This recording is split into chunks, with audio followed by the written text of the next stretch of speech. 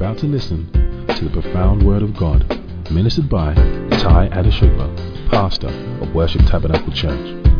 Without a doubt, this will be a life-transforming experience as you acquaint yourself with the Word of God and develop a rich and rewarding relationship with Him. This message will certainly shape your life, fulfill your dreams, and guarantee your success.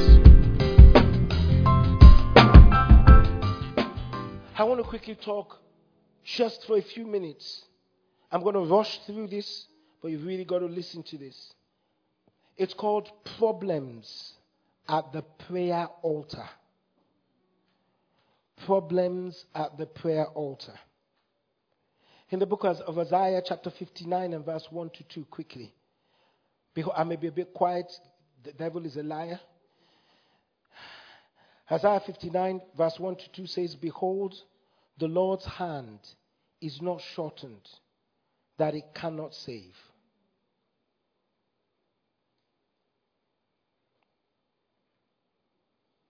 I rebuke the spirit of confusion. This came to me again. I rebuke you are confused. You need to make a decision. And you are confused. I'm not saying that many decisions we don't know what to do, but this is intense. It could be a career. It could be you're just confused. You've prayed, you're not hearing anything. Stand quickly. I want to pray for you. Quickly, if that's you. If there's nobody, let me continue. Upstairs. Thank you, Jesus. I decree. Some of you don't even know if it is you or not. You will know. You're just in between making a decision. I declare upon everyone standing here, raise your hands. I declare that spirit of confusion has gone now. Under the sound of my voice, clarity will come to you. You want to hear no. Something will take you to the place of your clarity in the name of Jesus. I want to declare upon you that God's mercy will make his decision on your behalf. And I come against that confusion in the name of Jesus. I want to prophesy over a young couple here. This is your year. Marry. Don't postpone it. Marry. It is next year you will break up. This year you will come together. I just feel it within my spirit. You keep postponing it because of money. I can marry you in my office. I can marry you upstairs. Marriage marriage is not a wedding. Marriage is a lifetime. And you're confused. God, I don't have enough money. And the devil is fighting against you. Not the money, not your lack of money. He wants to destroy that purpose. I declare in the name of both of you will come to that place of uniqueness and decision in the name of Jesus. You will not postpone what God has ordained in the name of Jesus. If you believe that, shout aloud, amen. You may take your seats in the presence of God. Let me quickly say this too. I wrote this 3 years ago, and it's just don't do something. This will help. It's a very small booklet. And I've got a lot of testimonies from this. Many parents have told you to do a course you don't like. You went to university and did a course you don't like. You're living a life, working in a place you don't like and all that. And you need clarity. What do I need to do? This is £5. At the end of the service, at the bookshop, is someone at the bookshop? I'm sure there will be someone there. Please let me know, because sometimes we make announcements and people say there was no one there. Is someone going to be at the book? Yes. Someone who said yes, I need to know who will be there. The person who will be there, come forward. Let me see you right now, because I know this church. Everyone just says yes. Somebody said yes, and there's no one. Oh, thank you, darling. Yes. At the end of the service, go pick it up. It's £5 for one. And God bless you as you sow it into people's life. You will know what to do.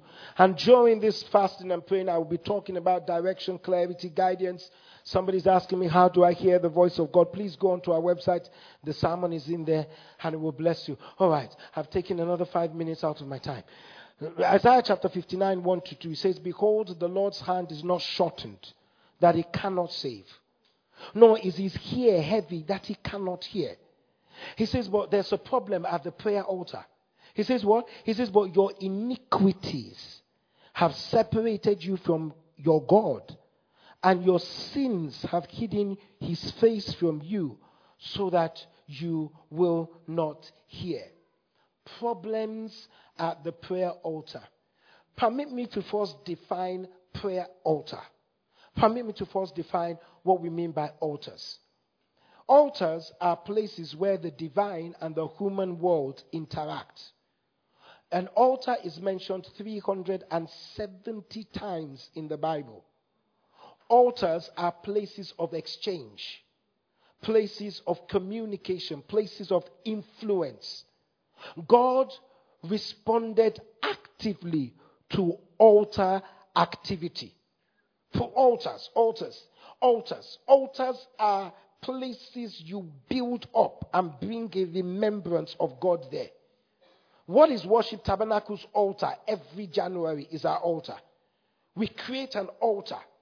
We rebuild the altar if it's broken down. It's called altars. You have altars. In fact, some of you even have rooms in your house where you know that when you meet God. I can do a sermon in my sitting room. I can do a sermon looking at the TV. I can prepare a sermon. But when I go into my altar, when I go into my garage, when I sit down, I don't need to pray because the atmosphere in there has been created for the altars of God. Is anyone hearing what I'm saying? And whether you like it or not, in our lives, in our homes, in our families, in our generations, there have been altars that are speaking for or against you. Secondly, I need to say this to you. You cannot piggyback on the altars of your parents. You have to develop your own altars. Jesus made a reference to the potency of altars in the book of Matthew, chapter 23 and verse 19. He says, you blind men, which is greater, the gift or the altar that makes the gift sacred? It means that God honors altars. He honors places that when you go on your knees, you are creating altars. Every morning you wake up at 6 a.m., you're creating an altar. Every time you come at 8 p.m., you're coming back to the place of your altars. Altars are important in our lives. The contest between Elijah and the prophet of Baal involved an altar. And it demonstrated the interaction between Baal and Yahweh our God. The Elijah said to them, if God is God, call fire down. Let fire come down right now and burn this altar. And they did it. They couldn't do it. They caught themselves. They called on their altars, called on their Baal. Fire didn't come down. But when Elijah came, what was the first thing Elijah did? The Bible says Elijah repaired the altars. He prepared also. He said, now bring water. Water was scarce in those days. Bring a sacrifice on the altar. And then he made only one prayer. He says, the God of heaven, so that you will authenticate me, let fire come down. He didn't go into an intercession. He just spoke. Listen to me. He just spoke. Because altars are places of stability. Altars are places of stability, especially in an environment of uncertainty. Jacob in the book of Genesis chapter 35 verse 7, he built an altar called El Bethel. He says, and he built an altar there and called the place El Bethel, because there God appeared to him when he fled from the face of his brother. That means at your place of altar, there are a few things that you will find. Number one, you will find help. Number two, you will find life. Number three, you will find healing. Number four, you will find safety. He found safety when he was running away from Esau. He found life in the book of Genesis chapter 28. And if you read from 28 verse 10 to 19, the Bible says when Jacob was fleeing from Esau, he got to a place. He put his head down. He put his head down on a stone. But the stone became a pillow because it was a place. It was an altar created from his father Abraham. And the Bible says that angels of God started ascending and descending in the place. And Jacob woke up and said, I didn't know that this is the gateway of heaven. Your altars is your gateway of communication between you and God. It is your gateway to heaven. I missed an amen somewhere. When Jacob was in a pickle, he didn't know what to do. In the book of Genesis, chapter 31 and verse 13, if you have it all, you can help me put it on. He said, I don't know what to do. I don't know what to do. And then God came to him. He didn't say, I am the God of Abraham. He says, I am the God of what? Bethel, where you anointed the pillar and where you made a vow to me. Now arise, get out of this land and return to the land of your father. The altar he made years ago, over 30 years ago, God says, I am the God of that altar. Go back because I will protect you. The altar is a place where you receive answers. Your prayer is a place where you receive answers. Luke chapter 1, 11 to 13. The Bible says when Zechariah was in the holies of holies at the place of the altar, God said to him, I will give you a son. Your altars. Altar is a place where God speaks, where God meets the man. God meets the man at the place of his altar. An altar brings you closer to God. And there's a constant flow between you and God. Is anyone hearing what I'm saying? So this 30 days that we're praying is just not something that we're doing. It is an altar that you are raising. Abraham's spiritual journey was signified by his altar experience. And Worship Tabernacle is standing on an altar that was erected before this church started. It started. It's an altar. Any principality or power of darkness that comes against us cannot work because there is an altar. There's an altar for my family.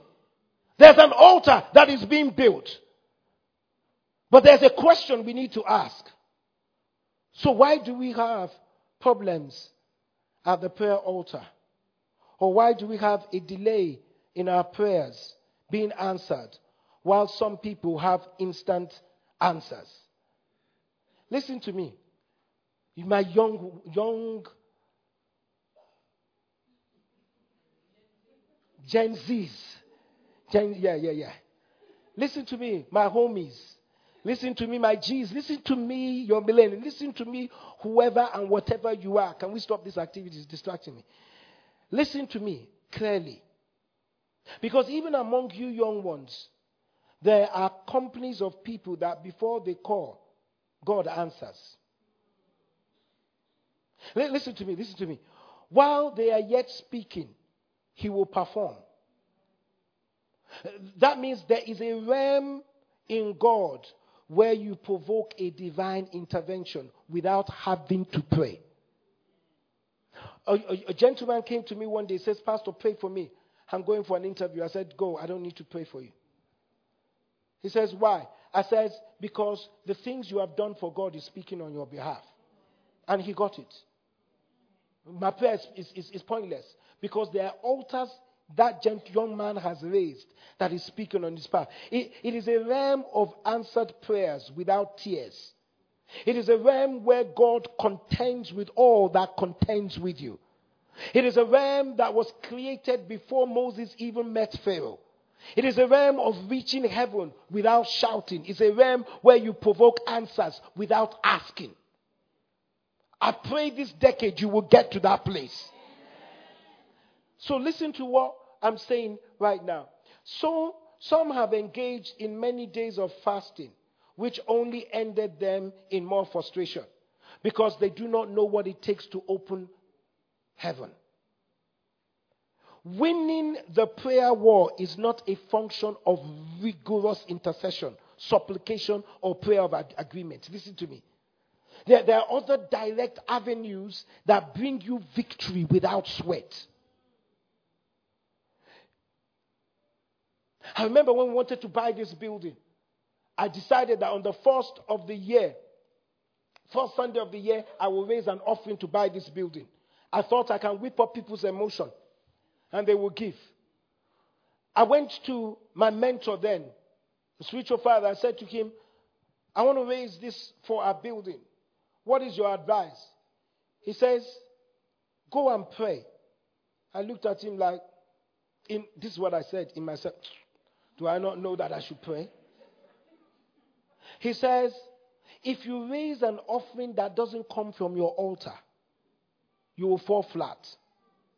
He says, when you get into your altar, God will tell you when to do it and how to do it. When we went into my altar and I prayed, it went past the 1st of January. It went past the month of January. I said, God, when do you want to do it? He says, let me first give you what you need to tell. Tell them it's the Haggai fund. Number 2, the day you take the offering, you understand, the only amount of money that will come in will be what you and your wife contributed and just a few £100. He says, but this is the trick. Do not be discouraged, because I'm raising an army that will help you. That day, when God says raise it, I raised the offering. And I said, everyone, we're trying to buy this building, then let's raise an offering. If anyone can pledge 15,000, 10,000, and all that. Trust me, the amount of congregation in those days were only on this side. That was the amount of people in the entire worship tabernacle on this side. We got that day £15,100. And the whole 15,000 came from my wife and I. Just imagine how I was going home. I was looking forward to them telling me what the offering was, and they said 15,100. And my heart sank, and then it leaped up for joy almost immediately. I said, "Gah! The devil is a liar." In 2 weeks, we raised £120,000. Because it didn't come from trying to trick people out of money. It came from a prayer altar of financial provision. So if I had raised the offering based on trickery, it is because my altar has been polluted. So I want to give you 4 weapons of prayer that you can use on your altar that will make you unbeatable in a fast. Because my whole desire and heart is that we don't go through this whole entire fasting and praying, and at the end of the month, towards February, there's no answers.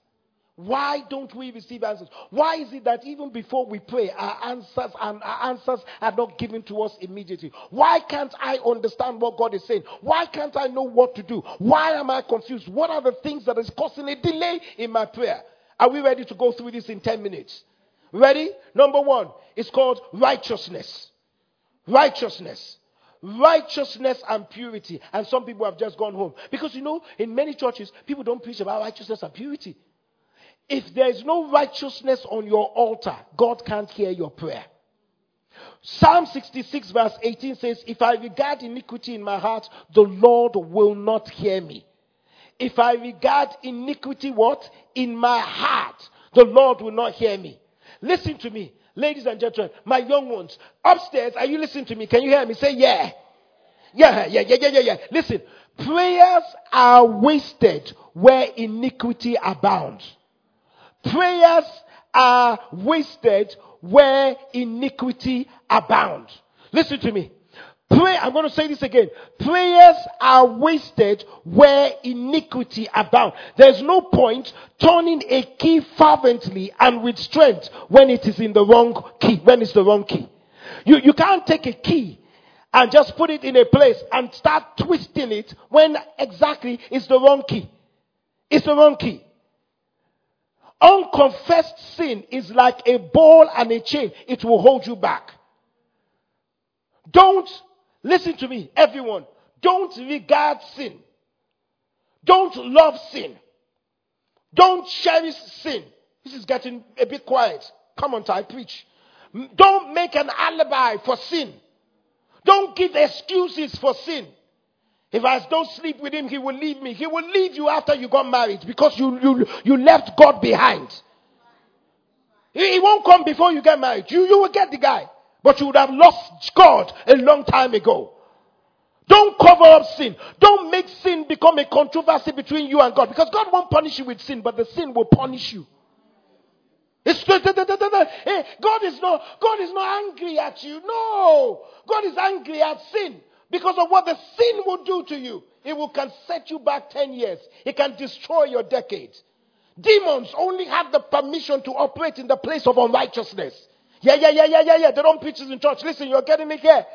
You cannot live an unrighteous life and then start praying. There are problems at your altar. The prayer altar of Saul in the Bible was broken down because of the sin of disobedience. When he could not pray again, he had to look for other sources of power. He went to consult a witch doctor, which was a terrible mistake because he received his death sentence at the witch doctor. And that's many people will leave church because they will say, they told me to do this, but I don't think it's right. Wherever you go, you will find out that the sin will follow you if you don't clean up your altar. The Bible says Elijah, he repaired the altar. We can't go through a fast with sin in our lives. It's time to confess. It's time to repent. It's time to let it go. All form of bitterness and unforgiveness will put a clog in your will.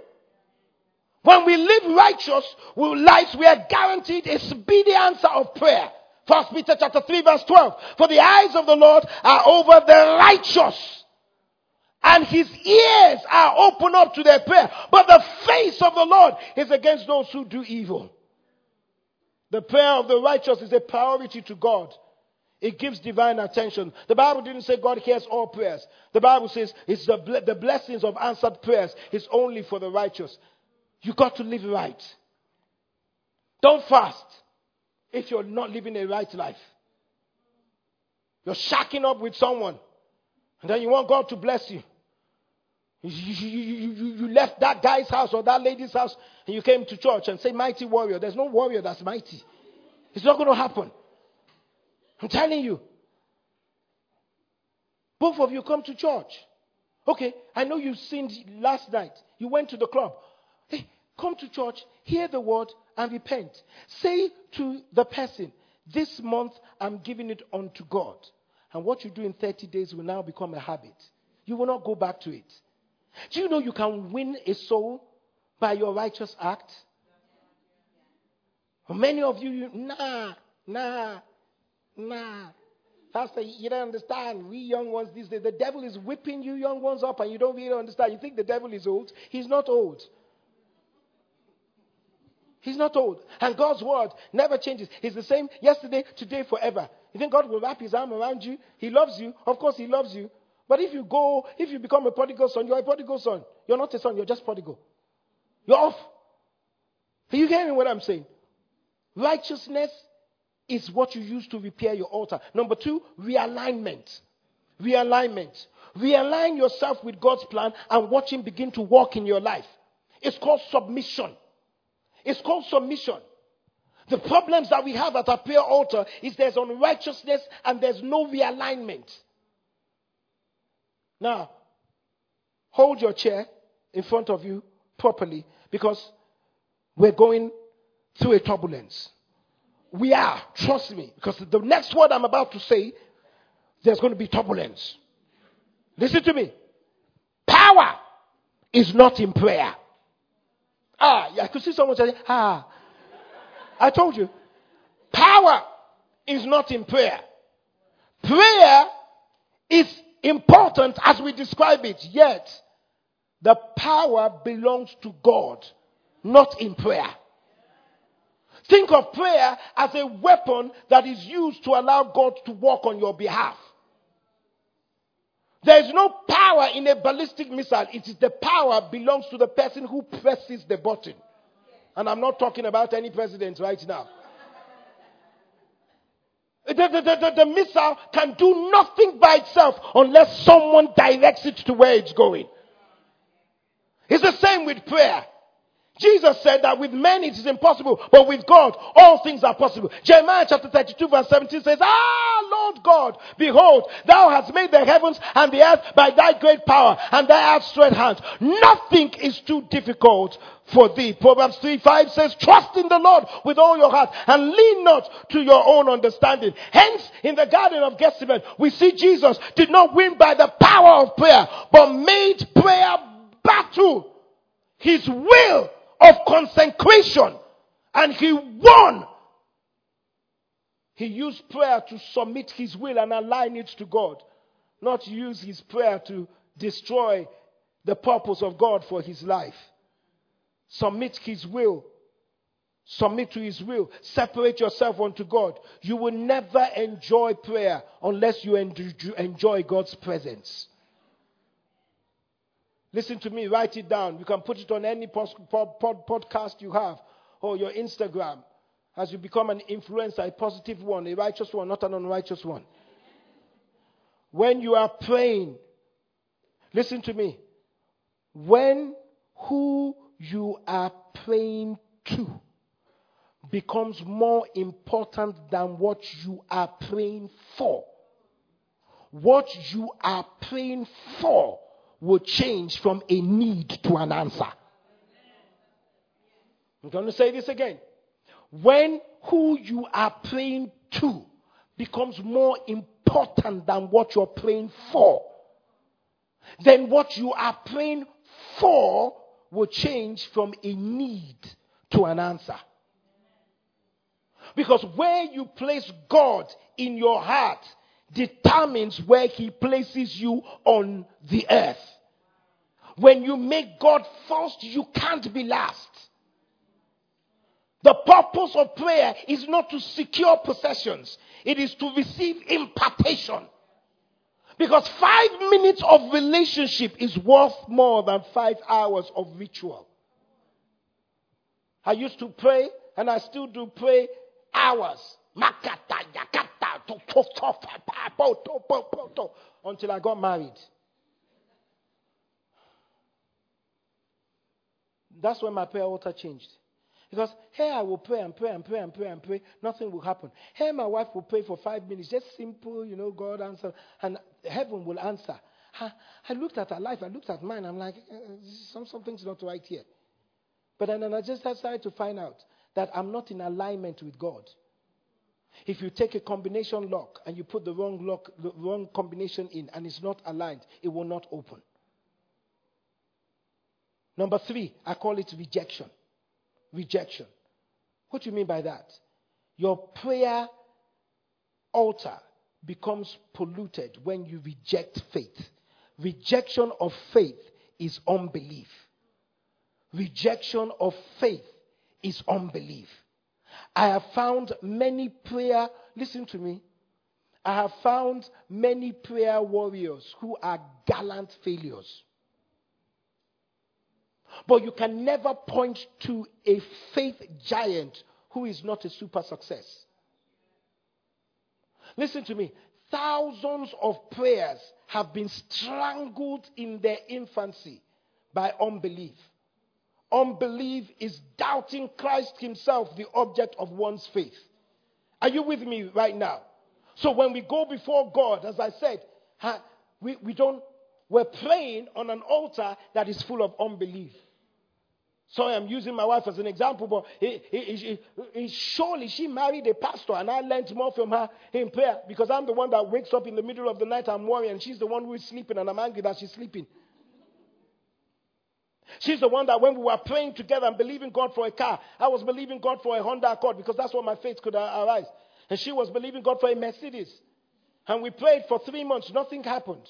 One day by accident, I just asked, what car are you believing God for? We are holding hands. They said when you want to do a prayer, we go hold hands. Nonsense. You can hold hands and nothing will happen. I'm telling you. We're holding hands, and most of the time I'm like, ballistic missile prayer. I said, what are you?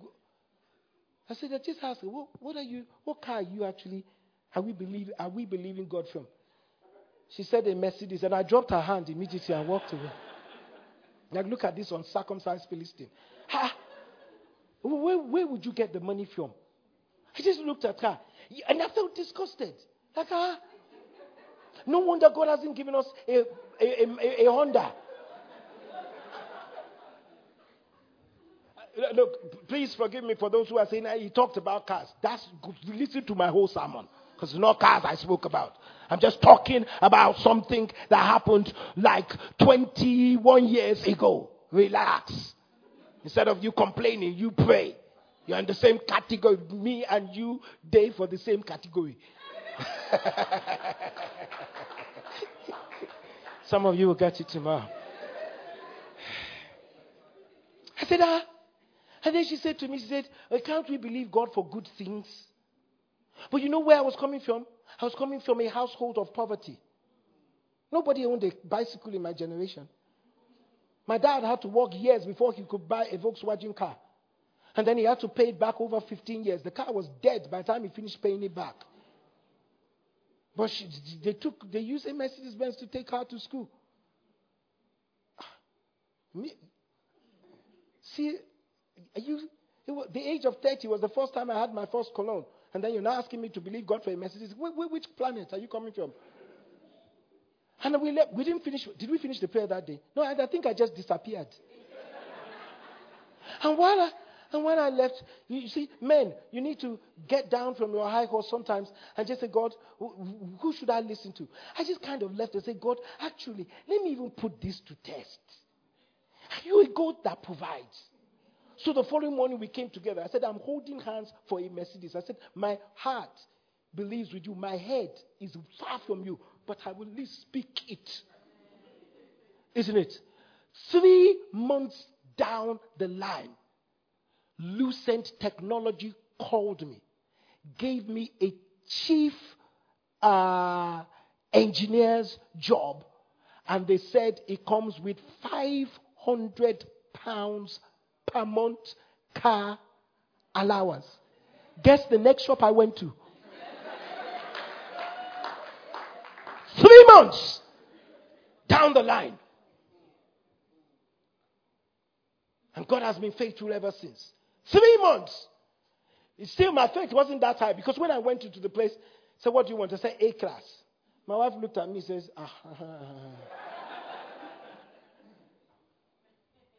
Unbelief. And until faith is in place, prayer will only end up in frustration. As powerful as the word of God is, it can only produce when faith is present. Jesus could do nothing because they had unbelief. And lastly, I call it resistance. We have gone from righteousness to realignment, to rejection, and to resistance. What do you mean by resistance, Pastor? Resistance is one of the most utterly devastating things that Christians can do to hinder God's move. It is called resistance to forgiveness. But if you forgive not men in their trespasses, neither will God your Father forgive your trespasses. People will always offend you, but your inability to forgive will cause the hands of God to be tied over your life. Sometimes we don't often see this, but most of our bitterness can be traced to God for allowing it to happen in the first place. God, I'm angry because you allowed this person to defraud me. And so we're bitter against the person and against God. Forgiveness is a creative act that changes us from prisoners of the past to liberated people at peace with our memories. There is no future in the past, ladies and gentlemen. You can never live in the past and create a new and exciting future. If you are going to make sure that your prayer altars are not polluted and heaven will answer your prayers, live a life that is righteous. Realign yourself to God's will, not my will, but thy will be done. God, I'm getting that man no matter what happens. I go into intercession and 7 days of dry fast. You may get it, but it's not God's will. But when you step back from finding, God himself will go before you. Men that you think that your 6-pack will find the girl.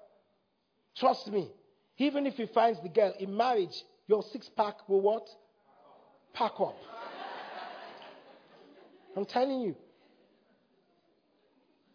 There was a day I thought I was God's gift to all women in my heydays, until confusion came to me. And one thing kept saying to you, if you fail in the choice of your marriage, you failed, not me, God. I was walking down Plasto, from Goddard Plasto Station, walking down the steps, and I just busted out crying. I said, God, no. I have learned too much. I know too much than to miss this. So from now on, I stepped back from looking. I stopped looking. I actually stopped looking for a wife. I said, I can't do this in my own power. I stopped. I faced God. I faced ministry. It was in my counseling. Did I cancel? No. It was a phone call, wasn't it? It was a phone call. Yeah, you flunked your last. Yeah, she flunked her last exam. What? She flunked it. She's graduated now. You flunked it. You had a brain. You fainted. So God caused her to faint because he wanted to bring me on the scene. So she fainted for Worship Tabernacle. She fainted for all of you. She fainted. Her friend called me. I said I will give her a call. And I was counseling. I was saying, don't worry, it will be well. You will graduate. God is on the scene and all that. Meet me in church. We've got a workers' meeting. Meet me in church. She came. She sat in front of me. And the rest was history. God says, this is what you've been looking for. At that time, she didn't fill the bill. But I didn't know that today she will be a mother of generations. Prayer altar. Aligning yourself. I didn't want to go out with her. She was still in uni. Brunel University. The people I was going out with had cars. No, honestly, cars. Had money. I'm like, a student. And when I had to go and pick her up from university on her last day, I had to ask her sister's husband. And he says, well, you have to buy petrol into the car. I said, yeah, we're going. I'm buying petrol into the car. I was like, God, what is this? And in my prayer altar, God said to me, and listen to me, this will bless you. I saw I'm taking your time. This will bless you. I said to God, okay, this undergraduate, what benefit is she going to bring to me? You see, sometimes pride kills you. I was poor. There was no money in my account. But when you're poor, you align yourself with those who are a bit rich. They can take you out of. I was poor. Each time I go to the bank, it says insufficient funds. See the man talking. I said, God, what is this woman going to bring into my life? And I heard in my prayer altar, she will fund your vision. I said, fund. I said, what do you mean by fund? Because the accent you spoke to me is different. He said, she will financially fund your vision. And for 7 years, this woman was funding the entire house.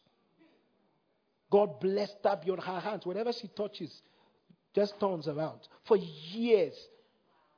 Before I had to go back to my altar and just reverse it like, God, let me also fund her. But the inception of Worship Tabernacle for years, she was paying the bills for the hall. Single-handedly, she was paying. When they tell me how much is contributed, I say, did you just pay your tithes? Say yes. I say, hey. When you align yourself with God this month, your decades in front of you will be sorted out. Did you get anything from it? You've been listening to Tai Adeshugba, pastor of Worship Tabernacle Church. We hope you enjoyed this message. For further inquiries, visit us at www.worshiptabernacle.org.uk. Alternatively, call us on 020 7435 3939. You can find us at the Citadel, Worship Tabernacle, 131 St John's Way, N19 3RQ, Archway, London. Thank you for listening.